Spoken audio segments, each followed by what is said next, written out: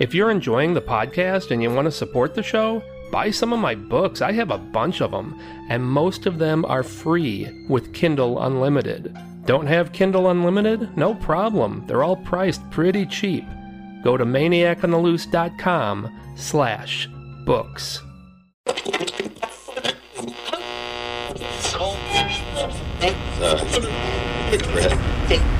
If you like scary stories, you've come to the right place.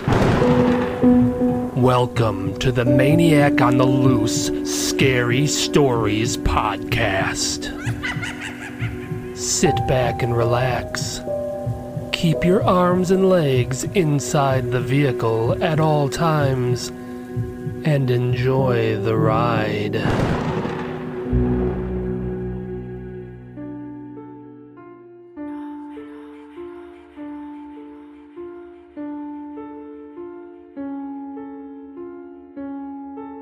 The Storage Unit. I was part of the Army Nurse Corps back when I was in the military. When I left the service, I did what a lot of other Army nurse gals did, and got a job in the medical field. I enjoyed being a nurse.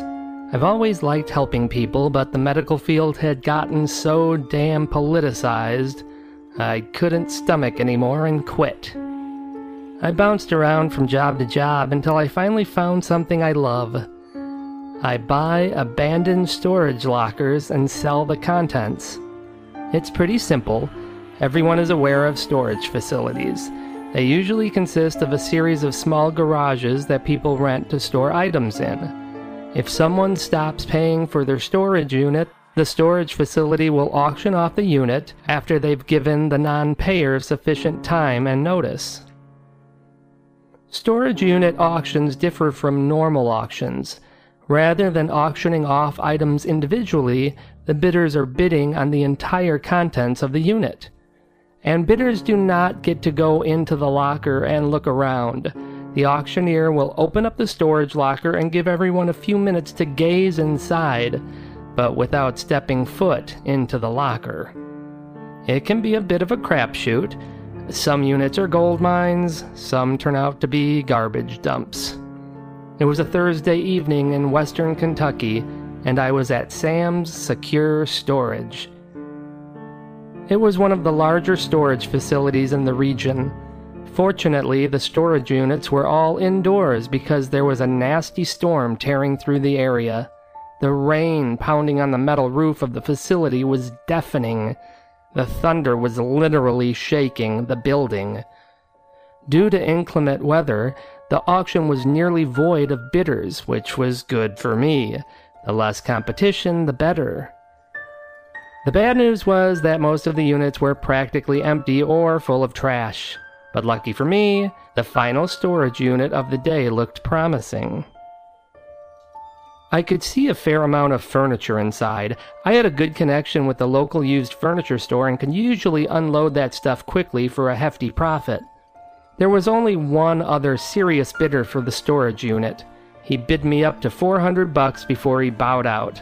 I could easily see over $1,000 worth of furniture inside there, so this was going to be a nice score for me. After everyone else dispersed, I stayed alone in the storage facility, stepped into the unit, and started digging through it. As I began sifting through some of the boxes at the front of the unit, I could hear the rain start to dissipate and then abruptly end. The pounding of the rain was replaced by the eerie silence of the storage facility. There was something ominous about Sam's Secure Storage building. It was huge. It was like a factory housing thick corridors lined with cold gray metal storage unit doors. The walls of the facility were cinder block. The walls in the corridor I was in were covered in worn, flaking, dark green paint, and this place was old. I believe I heard old Sam once say that he thought the place was built back in the 1930s. The unit was quite full, so I was going to be there for a while. Old Sam was probably still in the front office, which was all the way at the other end of the building, but otherwise, I was alone. and I really hated being alone in this place. It just gave off a sinister vibe. I started pulling all the furniture out into the corridor. It was older furniture than I thought and was in relatively good shape. The unit was going to turn an even bigger profit than I initially expected. Once the furniture was out in the corridor, I could see what else was in the unit. There were a lot of boxes full of men's clothes. They were in decent shape. I'd make a few bucks off of that. There were about a dozen tarps that had never been opened, and I found multiple sets of surgical knives that were in pristine condition. Then I noticed the shelving units on the back wall of the unit. It was an old wooden shelving unit that had been permanently attached to the wall. The first thing I noticed on the shelf were 5 covered Petri dishes. They were stacked neatly next to each other. On top of each dish was a strip of tape. Each Petri dish had a name written on the tape: Sarah, Heidi, Lois, Molly, and Bonnie. I picked up one of the dishes and crinkled my brow in confusion as I tried to ascertain what the contents were. At first, I thought they were dried onions, or perhaps coconut peelings.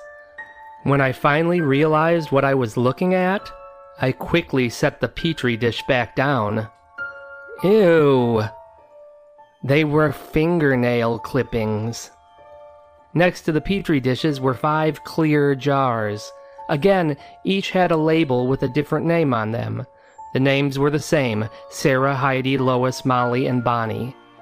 Each of the jars contained a lock of hair bound together by a rubber band. Sarah, Heidi, and Lois were black-haired women. Molly evidently had brown curly hair, and Bonnie was a bleached blonde. Next to the hair jars were another set of 5 jars, all stacked in a neat, tidy row. Again, each jar was labeled individually with each of the 5 women's names, all in the same order. I couldn't tell what was in these jars. At first, I thought it was full of dead spiders, which had me a little freaked. I more than a little freaked when I recognized what was really in the jars. Pubic hair. The first 3 jars were filled to the brim with black pubic hair, the 4th with dark brown, and the 5th, well, it appeared that Bonnie was a true fair-haired blonde after all. To say I was disgusted was an understatement. I was going to make sure I wore rubber gloves when I tossed these nasty jars into the trash. Then my gaze shifted to the neatly stacked cassette tapes next to the jars of pubic hair. Each tape had each girl's name written on the front of it. I noticed an old cassette tape player sitting next to the tapes. It was plugged into a socket in the wall. So I put the tape labeled Sarah into the cassette player and hit the play button. There was approximately 10 seconds of silence, followed by the anguished cries of a woman. I quickly hit the stop button. I had listened to enough distressed cries of pain when I was in the army to know that what I was hearing on the tape was authentic. I started stepping toward the storage unit entrance. I hoped old Sam was still in the office so I could report this to him, and quite frankly, I just didn't want to be alone. As I took a step toward the entrance, I noticed a round metal ring hanging off of one of the cinder block walls. It seemed so out of place that I paused for a moment and stared at it. That's when I realized that the cinder block wall around the metal ring looked strange. There was something off about it. After a moment, I realized that it wasn't a cinder block wall at all. Someone had installed a false wall in the storage unit, and that metal ring was the handle. My better judgment said no, just leave it be and get out of there. But my curiosity won out, and I slowly, carefully pulled the false wall open. I stepped forward and found myself in a tiny dark room. I flashed my light on the wall to the left and found another wooden shelving unit. Like the ones at the back of the unit, this was lined with jars, each donning one of the women's names. Each jar was filled with the pale liquid. Immersed in the liquid was a hacked-off finger. I let out a gasp and swung the beam of light to the right side of the wall, illuminating another row of shelves. This one housed large jars, and I found myself staring eye to eye with the decapitated heads of Sarah, Heidi, Lois, Molly, and Bonnie. I let out a muffled scream and immediately turned to run, but froze in my tracks when I heard heavy footsteps echoing through the corridor outside. Someone was coming. I ducked back into the false wall room next to the decapitated heads as the footsteps grew louder. I then heard voices and recognized one of them as Old Sam. He was frightened and pleading with somebody. "We tried to contact you several times. You never answered your phone. You never answered our letters." The voice that replied was deep and raspy. "I was away." Old Sam continued to plead with the deep-voiced man. His voice was now trembling with fear. "You should have called and let me know you were going to be away and couldn't pay. We could have worked something out." "I was in prison, and then they deemed me insane and sent me to a mental institution, which worked out fine for me. It was much easier to escape from." It was at this time that the two men entered the storage facility. The deep-voiced man was enraged. "My storage unit, it's a mess. What happened?" We sold it." "Sold it to whom?" Melissa Moorhead. She won the auction. She bought the unit." The deep man's voice was dripping with intrigue as he spoke. "Melissa? A woman? What does this woman look like?" She's tall." "Is she fat?" No, she's not fat." "Is she a skinny girl?" "No, I wouldn't describe her as skinny either. She's well proportioned for her height." "What color is her hair?" Blonde, kind of a sandy blonde." Blonde. And do you think Melissa has blonde hair everywhere?" Old Sam seemed bewildered. He didn't know how to answer the perverted question. Who would? The deep-voiced man was furious by Old Sam's lack of a timely response, and finally came into my view as he shoved Old Sam against the wall. "Answer me!" I was disappointed to see the size of the man. He was a lot taller than me and had long arms. I can handle myself just fine, but likely wouldn't be a match for this guy. The tall man had his hands wrapped around Old Sam's throat and was squeezing with ferocious force. Maybe back in his prime, Old Sam could have given this tall guy a go, but not in his current elderly state. I could see Old Sam's eyes rolling back into his head. He was going to be dead if I didn't do something, so I stepped out of the shadows and yelled, "Hey!" The tall man immediately let Old Sam go and spun around to face me. The man was pale with short, spiked blonde hair. His eyes were unusually large, and he had a deep scar running from one side of his forehead all the way down to his chin. I could try to fight my way out of this, but I'd probably end up on the floor like Old Sam. I had to think of another tactic, and fast. I quickly grabbed the jar that held Sarah's head. I could see by the tall man's panicked expression that he didn't want any harm to come to his trophies, and that's all the information I needed. I hurled the huge jar against the storage unit. As it shattered to the concrete floor, the tall man let out a loud bellow and rushed to the fallen head, bent down and cradled it in his arms.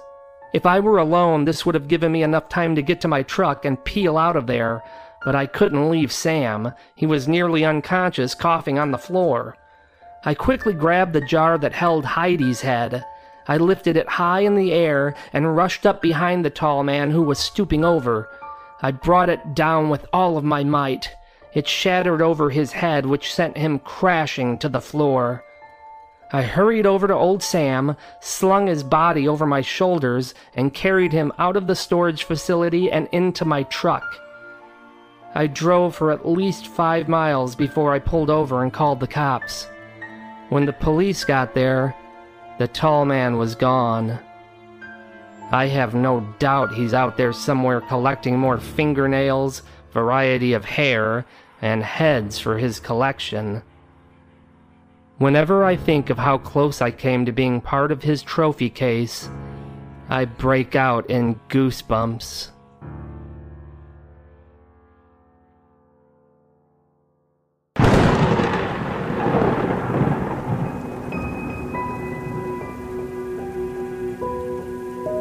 We hope you enjoyed the show.